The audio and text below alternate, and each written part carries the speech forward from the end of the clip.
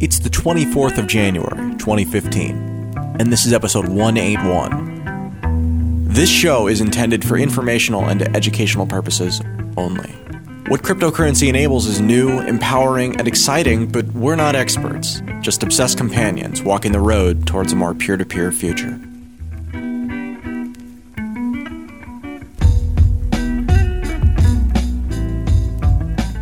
Today on Let's Talk Bitcoin, we're joined by two of the authors behind Bitcoin for the Befuddled, Conrad Barsky. Hello. And Chris Wilmer. Hello, pleasure to be here. Yeah, guys, thanks for being here. It's exciting that some of these books on Bitcoin are coming out, and I think that you guys have a very interesting one targeted at newer users. Can you kind of tell us about the Bitcoin for the Befuddled project? What was the goal? Who's the target market? And how long you guys have been working on the project? So we've been working on it since early 2013. This is Conrad. I had originally been working on just a online comic project related to Bitcoin, but I had already published a couple of books through No Starch Press in the past. And just as a lark, since I was doing this work on a comic, I figured, hey, why don't I just ask my publisher, see if they're interested in writing a Bitcoin book? And I thought for sure it was still, kind of early 2013 before it really had hit the radar that they would have no idea what I'm talking about. And it turns out the owner of No Starch Press is actually a big Bitcoin fan. He liked the idea of a book project. So he started in 2013. It just took us a little while to get everything together, cover all the material we wanted to have. 2013 is a long time to be working on this book. Did Bitcoin change in any sort of meaningful ways over that period where you had to actually go back and say, okay, well, this thing was right when we originally were thinking it, but now it's changed? We had a chapter early in the book that just wanted to walk people through buying a few Bitcoins or obtaining Bitcoins from a friend to make a sample transaction. And we had to keep adjusting what a good amount of Bitcoin represented a very small quantity. At one point, I think it was 0.5 Bitcoins was, just for testing. And then later in 2013, that was a ridiculous amount. Yeah. And then, of course, we had to do a search and replace on Mt. Gox throughout the book at some point. So, Chris, how did you wind up writing this book with Conrad? Have you guys been friends for a while, or was this kind of a project that just sort of came together? Well, we met via localbitcoins.com.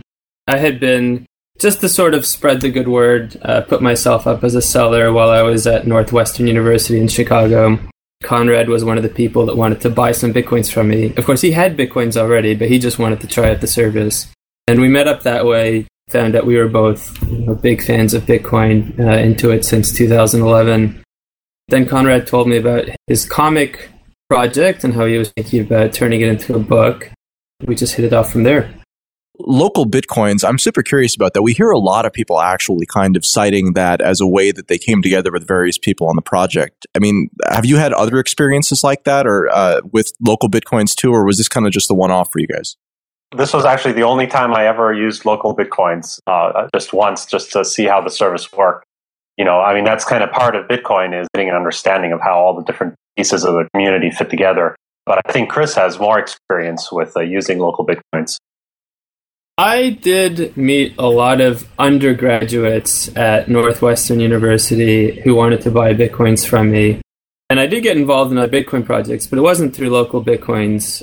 There is a Bitcoin meetup here in Pittsburgh I've gone to, which is where I am now. And another project of mine, if I could briefly plug, is a peer-reviewed academic journal that focuses on Bitcoin research. And that was through people I met on Bitcoin Talk and the Reddit Bitcoin community.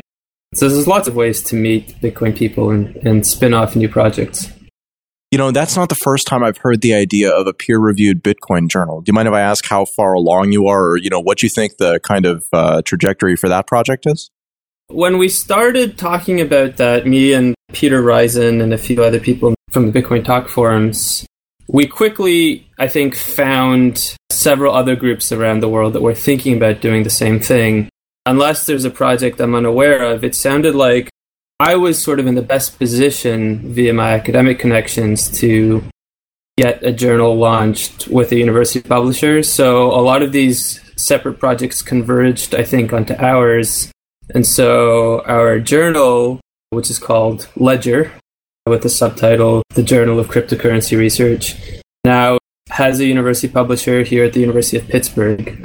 And we're going to have a call for papers in a few months. I know there are other projects that are ongoing, and I think they should I don't think we're really in competition with them, that want to do everything, the Bitcoin way, just fully decentralized. There'll be a peer review element to it, but it won't necessarily be compatible with the legacy academic publishing system, whereas that's the route that we're taking. Very cool, Chris. Conrad, you and I met back in 2013 with your project Cointagion, which was like an online bookstore, except it was novel in that it used Bitcoin to make it so people could actually buy and download books without having to essentially create an account or register really any information or wait at all. Can you kind of talk to us? I haven't really seen anybody else push down that road. Can you talk to us about the Cointagion innovation and, what that was for you? Yeah, so in early 2013, once the price of Bitcoin started going up, that was really the first time I actually understood how Bitcoin worked, because until then I had just kept all my money at an exchange.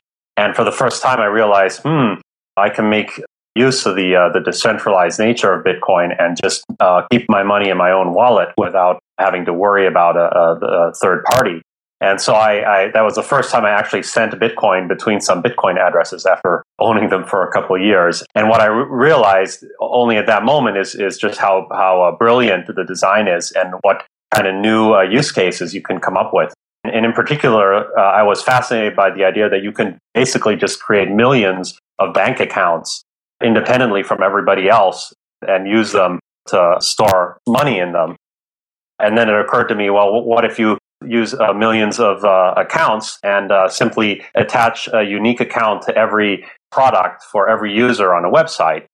So when you visit the website, it would simply generate unique QR codes for each product you see for that browser session.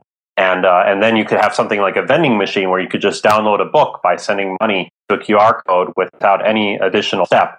And so I built up this project, Cointagion.com, which is still available, and you can buy Bitcoin for the Befuddled, other books there. That was where I first started to get into the programming aspect of Bitcoin. I started to understand more about the underlying architecture. Yeah, I'm looking at Cointagion right now, and I see Bitcoin for the Befuddled in the upper left slot at 0.068 Bitcoin for an instant download. And the way that works is that there's a QR code up there for each different item. Another item is Blender Masterclass book, unofficial Lego Technic Builder's Guide, each with its own price and its own address. And if you send to that address, then in your browser immediately upon not a confirmation, but on seeing the broadcast, it starts downloading whatever the book is in your browser. And one of the interesting things about it is that so much of the time online we're used to dealing with licenses. You aren't actually buying a copy of that, MP3. You're buying a license to that MP3. So on the one hand, it means that you don't actually own that particular copy, but it means that if you need to get another copy, because say you lose this first copy, you might be able to do that. Whereas with this system, it's really, like you said, much more like a vending machine. You have the interaction. At the end of the interaction, everybody has what they wanted, and it's pretty much over.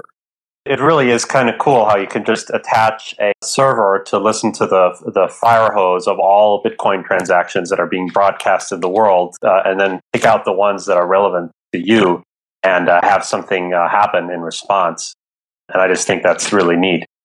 In early 2013, Bitcoin wasn't necessarily such an accepted topic as I think it's starting to be now in 2014 and 2015 as more VC money continues to pour into it and developments continue to pile on. Can you talk to us about what the experience was like of pitching a book like this? You mentioned the owner of No Starch Press was a big Bitcoin believer. Was that true throughout the organization? I'm kind of curious, did it change over time as you created this book?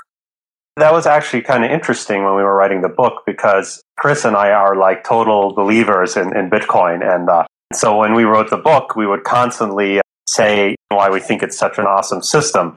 And our editors, who were not really so much into cryptocurrencies, thought that it was a little too much of a cheerleader type of approach. We should be a bit more balanced. So that it's an interesting tension, because clearly if somebody is writing a Bitcoin book, you would expect that they're kind of gung-ho on Bitcoin. And but at the same time, if you're writing something on paper that's meant to be durable over time, you have to have an objective element there. So there was some effort to try to bring all those sort of ways of looking at Bitcoin together. It seems like there's kind of a natural tension there because, again, most of the people who are the most knowledgeable about it really do approach it from kind of a hobbyist view, which to be a hobbyist, you need to be passionate about it. So yeah, I can totally see that. So at the very beginning of this conversation, Conrad, you mentioned that you were working on a comic project. And I'm wondering, I visited befuddled.org yesterday, and after seeing a reference to it in the text of the finished book, and found your actually very long and somewhat interactive desert island, essentially, allegory for how the network does transactions and how all the cryptography happens. It was very interesting. So you made that before you wrote this book? Yeah, I designed out and done the initial sketches for that beforehand. The basic idea behind the comic was, what if you had a shipwreck and you ended up with lots of cryptographers stranded on islands, and all they could do is send messages to each other with birds? If you had that type of environment, how would you, if somebody sent you a message with a bird saying, I just sent you 2 Bitcoins, how do you know that that's true? And in fact, in some way, that's analogous to what the Bitcoin system has to solve. In this comic tale, I kind of put together a crazy system for handling blocks and ledgers and transactions and establishing trust between accounts. To me, that was one way of looking at getting some understanding of how Bitcoin works. And that's kind of what we tried to do with this book, is the book has kind of an almanac style. We cover sort of lots of topics in lots of different ways, and we kind of try to triangulate to help you to get an understanding. So we explain how the blockchain works in several different ways, both with the Byzantine generals problem and also some other approaches, so that somebody who's not necessarily a technologist can get a feel for what the appeal of the system is without understanding all the underlying details. So we're going to read a selection from the book right after this. This is a little bit of a shorter interview than we generally do, because I'd like to kind of get a taste of the narrative and the type of information that you've put together. So if somebody's interested in buying Bitcoin for the Befuddled, what formats is it available in? Ebook, hardback book? Do you have an audiobook version? And where are the places to go to get that? Well, you can certainly get it through the nostarchpress.com site. You can get it through the O'Reilly Publishers site. You can get it through Amazon.com, and also, if you want to buy it with Bitcoin, through Cointagion.com. And we have all the major Audible audio formats, PDF, Mobi, and EPUB, and of course, a paperback version. Now, personally, I would recommend the paperback just because it is filled with comics, including an internal color comic section. So you would benefit from having the paperback version.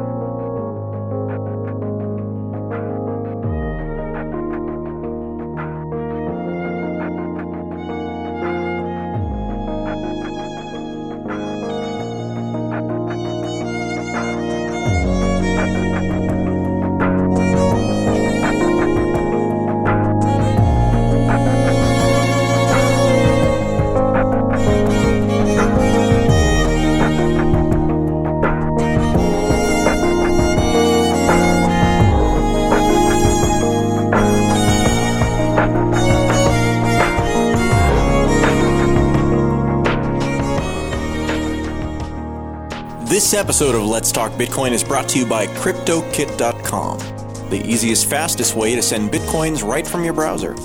That's KryptoKit.com if you'd like to learn more.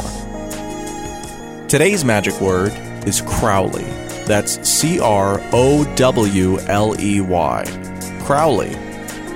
You've got until the 28th of January to visit letstalkbitcoin.com or the Let's Talk Bitcoin iOS application to enter it for your share of the listener rewards. Today's episode, in addition to being sponsored by CryptoKit, received support from the BitShares Play project, which I took some time this morning to look into. If you're an LTB listener, you probably are familiar with BitShares. Play is a project built with its own blockchain using the BitShares toolkit. Its specific purpose is to provide trustless, decentralized random number generation, which can be used as the basis for nearly any kind of game that involves a degree of randomness or chance. The Play white paper says plainly, quote, "For clarity, BTS Play itself does not contain any built-in games. All the games associated with or supported by will be developed by third-party services," end quote. So the goal of the chain is to provide essentially decentralized, provable randomness on demand for those who want to use it for games. Those who want to use this for their own game can create a game token on the Play blockchain, which can trade against all other game tokens and always against the platform token called PLS. The project is deep. If this is your cup of tea, you can learn more at dacx.com/play and click the EN for English language button to switch to the English language page. They have a token sale going on that ends on February 2nd, 2015. You can read all about it towards the bottom of the DACX/play page if you're looking for that sort of thing. And of course, if you'd like to support the Let's Talk Bitcoin show beyond tipping, you can visit letstalkbitcoin.com and click the sponsor button at the top of the page. Here you'll see our terms of service. Once you've agreed to them, you'll find yourself at the sponsor page. Select letstalkbitcoin.com and choose the sponsor package you want. Package A gives you about 45 seconds of time during this part of the upcoming episode where I'll investigate and talk about your service. It's not an advertisement because the sponsor doesn't have the ability to say, no, don't say that. It's unscripted. Package B is a thank you during the ending credits. So during the part where I normally thank people for the music, content, and editing, we're adding a special thanks to the following sponsors for supporting this episode and then naming them out loud. This is also included in Sponsor Package A. We accept Bitcoin, LTB coin, and sponsor tokens, and for the on-air sponsorships I just described, donation amounts range from 25,000 LTB coin and 0.25 Bitcoin to 1.5 Bitcoin or 150,000 LTB coin. And that's the end of the sponsor section. So the second part of today's show is a little bit different. I enjoyed the Bitcoin for the Befuddled book, and looking through it, I actually found a couple of places that I wanted to read from. So the rest of today's episode comprises two small readings. First, a section about mining and the Byzantine generals problem in a somewhat simplified fashion, and then an interesting exploration of what using Bitcoin and what living your daily life might be like in the year 2030. I thought both of these sections were really very enjoyable, and I think that you'll like them too. So without further ado, we'll jump right into these selections from the book Bitcoin for the Befuddled. Chapter 8. Bitcoin Mining. New Bitcoins are created through Bitcoin mining. In some sense, Bitcoin mining is similar to digging for gold. It takes effort and time, hence the term mining. The difference between mining gold and mining Bitcoins is that a Bitcoin miner uses electricity and computational labor rather than physical labor. Mining is also the process by which new Bitcoin transactions are added to the blockchain or the public ledger. By adding a new block of transactions to the blockchain, the miner who added the block is rewarded with newly minted Bitcoins, as well as old Bitcoins in the form of transaction fees. The number of new Bitcoins being mined from each block is diminishing slowly over time, and will continue to do so until all 21 million Bitcoins have been excavated. But unlike mining for gold, Bitcoin miners know exactly how many Bitcoins are left to be mined. By 2140, every Bitcoin will have been extracted and will be in circulation. Although it is potentially lucrative to mine Bitcoins, it's not for everyone. As with gold, most people, regardless of how much they want gold, wouldn't go out and mine it themselves. Similarly, earning a profit mining Bitcoins is challenging and risky. Should you mine Bitcoins? Probably not. In this chapter, we'll explore the difficulties and hazards, but the short answer is that deciding whether to mine Bitcoins is like deciding whether or not to mine gold. Mining gold in financially meaningful quantities requires a high degree of expertise, access to cheap labor and electricity, raising and risking significant capital, and waiting years for a return on investment. If you're reading this book, it's best for you to leave the Bitcoin mining to the professionals. However, if you're not motivated by profit and you just want to mine some trivial amount of Bitcoins for fun, you can certainly do that. Why is Bitcoin mining needed? Whenever someone creates a new currency, one awkward problem usually surfaces at the outset. They need to figure out how to distribute newly minted money. If a government creates the money, this problem is easily resolved. The government can simply compensate itself and use the money to pay for government services. Or, as in the United States, a government can use a complex scheme involving a Federal Reserve and a Treasury bond underwriting to lead to the same end result, giving the federal government capital it can spend that originated through the minting process. However, if you're creating a distributed currency like Bitcoin without a central party, dispersing newly minted money is surprisingly difficult. Part of the genius of Bitcoin's design was that Satoshi found a sensible way to distribute Bitcoins. The currency would be given to people willing to do computational work to protect the network, aka the miners. Because protecting the Bitcoin network requires effort, time, and money, anyone willing to do this work would merit a monetary incentive. Therefore, Satoshi's strategy of using Bitcoins as an incentive for miners acted as a decentralized mechanism for giving away new coins and created a community dedicated to protecting the network through the mining process. Let me tell you a little story to help you understand how mining protects the Bitcoin network. A parable of two generals. "The fat king is dead," they yelled through the streets of the Principality of Cryptoville the day the king died. King Carl was not popular with the common folk, for his cruelty to the peasants of his kingdom was exceeded only by his girth. Unfortunately, his son Crowley was crowned that same day, and he was believed to be very much his father's son. For this reason and more, two generals, the general of the North and the general of the South, banded together in a plan to overthrow the monarchy. Quickly, they were able to conquer most of the lands outside the castle walls. All that remained to free the land from tyranny was to storm Castle Crypto. The two generals' armies gathered at the north and south sides of the wall. On the east and west sides of the castle were the Craggley Mountains, a treacherous mountain range with steep cliffs that had taken the lives of many Cryptovillians throughout the ages. On the south side of the castle, the general of the south exclaimed, "Yes, this is the time to strike. I shall send a message to the north to begin the attack." However, it then occurred to the general that his messenger would have to cross the Craggley Mountains. What if a mishap prevented the message from getting through? If this happened, he, the general of the south, would attack the castle on his own and might be defeated by the foe. So the general of the south revised his plan. "I will send a message to the north to attack, and will ask the general of the north to send a confirming reply indicating that he received my message." When the general of the north received the message, he declared, "Splendid! Surely we will be victorious. I shall send the confirmation to the south. Oh, but just to be sure, I'll ask the general of the south to return a message so I know he received my confirmation. I definitely wouldn't want to attack the castle on my own." After receiving the confirmation, the general of the south asserted, "Great, we're almost ready. Now all I need to do is wait for the north to send a confirmation that the general received the confirmation of my confirmation. Victory shall be ours as soon as I get my answer, maybe sometime tomorrow." That night, King Crowley's henchmen snuck into the north and south camps and assassinated both generals as they slept. Applying the parable to Bitcoin.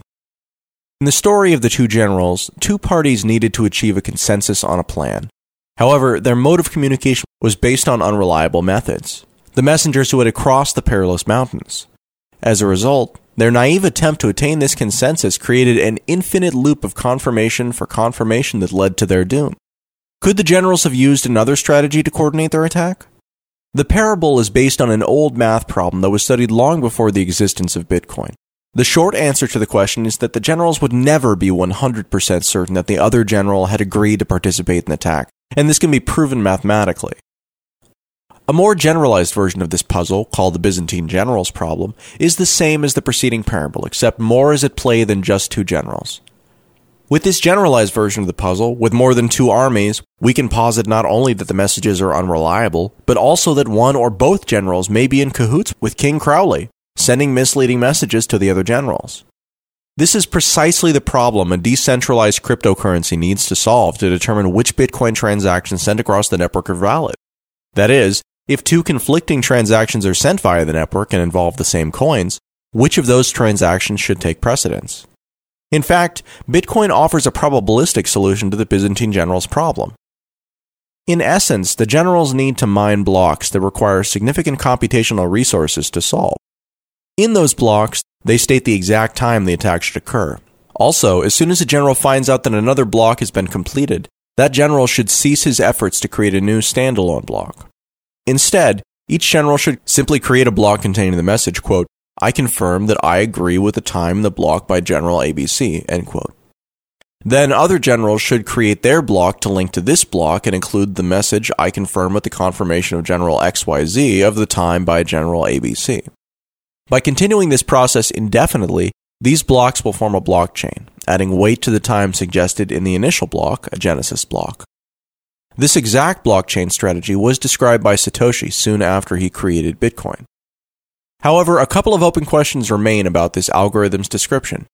Aren't we back to square one, piling confirmations on top of confirmations ad infinitum? Surprisingly, the answer is no.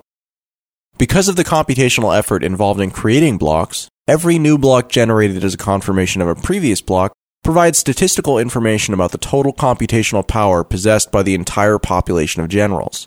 Consequently, when a given genesis block has approximately 6 more confirmations amassed on it than any other genesis block, the result is almost, but not quite, absolute certainty that the majority of generals are in agreement with the suggested attack time. However, because this is a probabilistic solution, certainty will always be a bit less than 100%, which is why the original two generals problem is still considered unsolved in a purely theoretical sense. But with Satoshi's approach, certainty can be arbitrarily close to 100%. This approach of using proof of work and a blockchain to coordinate the attack of generals still has a subtle flaw. A general who is lazy could cheat the network by never using her computer to mine blocks. Because blocks are awarded randomly by solving the mining puzzle, any one general could leave her computer turned off for the entire process, saving electricity, but still benefiting from the consensus. No one would discover that she shirked her duty because not every participant will successfully mine blocks in any case. But in the case of Bitcoin, Satoshi had the genius to add an extra detail that solves this freeloader problem. The system pays miners with Bitcoins as a reward. By paying a handsome reward, the Bitcoin network maintains an adequate number of miners at all time. A reward that is not possible in the simpler solution to the Byzantine generals problem without a currency built into the network. The second part of today's reading from Bitcoin for the Befuddled comes in the last chapter, actually. This is a really interesting chapter because it's where the authors envision essentially what Bitcoin will look like in 2030. And they have a bunch of disclaimers at the front that I'm not going to spend the time to read, but I just want to start from a day in the life of a Bitcoiner in 2030.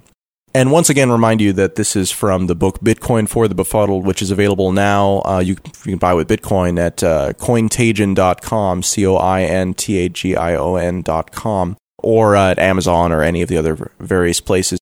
And I definitely do recommend that you get a version where you can appreciate the pictures. I have my primary copy on a Kindle Paperwhite, and you can't really appreciate some of the comics, but there's a lot of images in this, and it's pretty good, actually.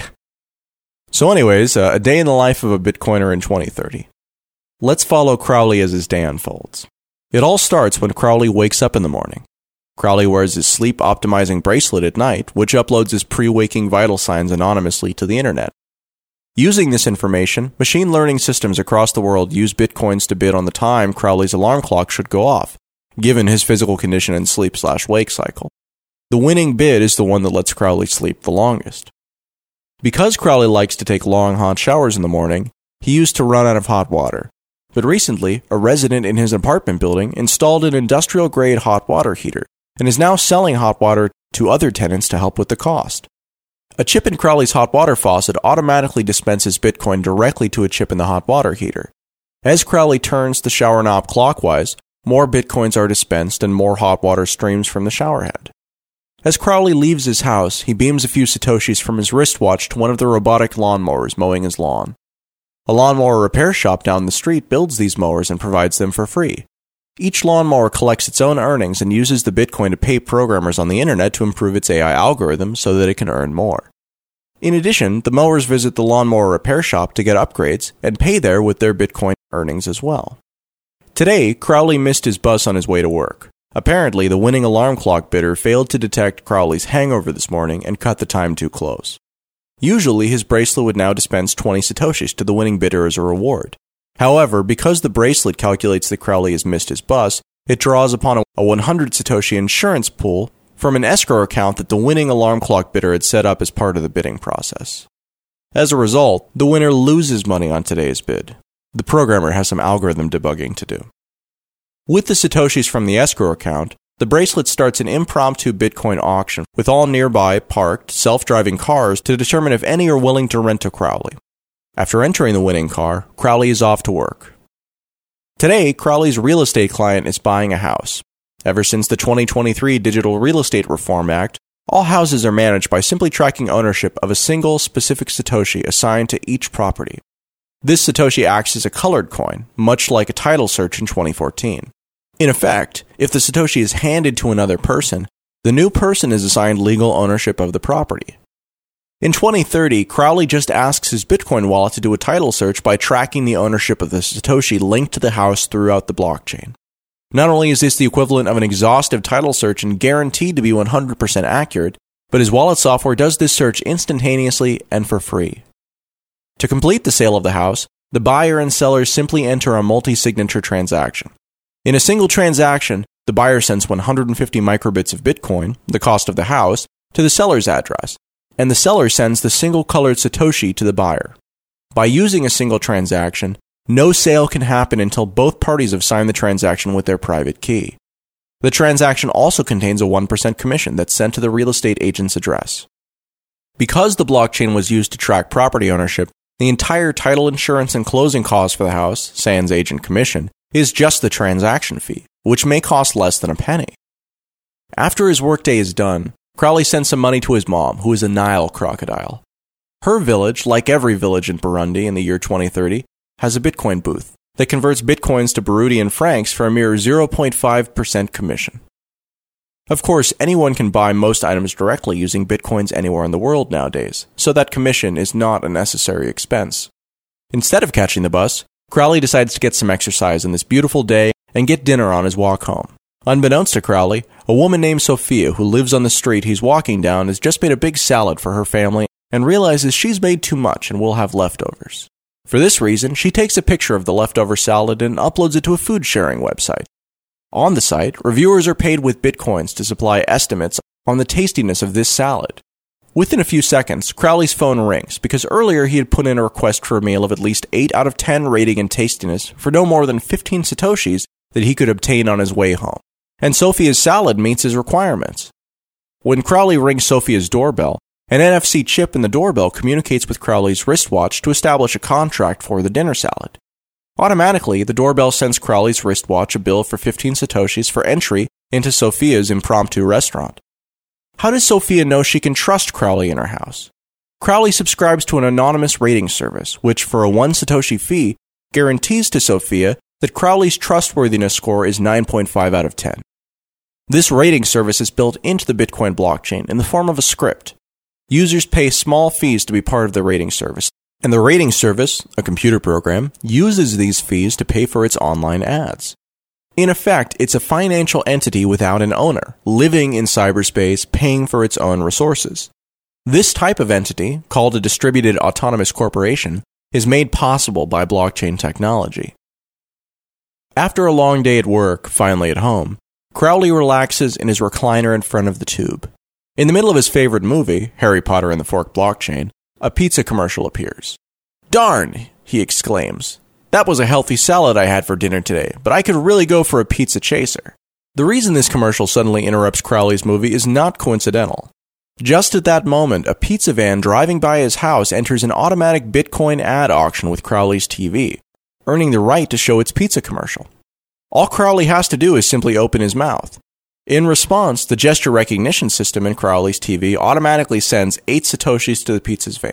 In short order, the pizza van places a slice of pizza on a conveyor belt that extends from Crowley's house. Within seconds, a robotic arm reaches out from the base of Crowley's recliner, grabs the slice of pizza from the conveyor belt, and stuffs it in Crowley's mouth. You might have thought that a world built entirely on decentralized transactions would be a horrific dystopia. But after reading the awesome description of a day in the life of your typical Bitcoiner in the year 2030, where everything operates via Bitcoin, we're sure your worries have been conclusively put to rest. Thanks for listening to episode 181 of Let's Talk Bitcoin. This episode was made possible in part by CryptoKit.com and the BitShares Play project. Content for today's episode was provided by Conrad, Chris, and Adam.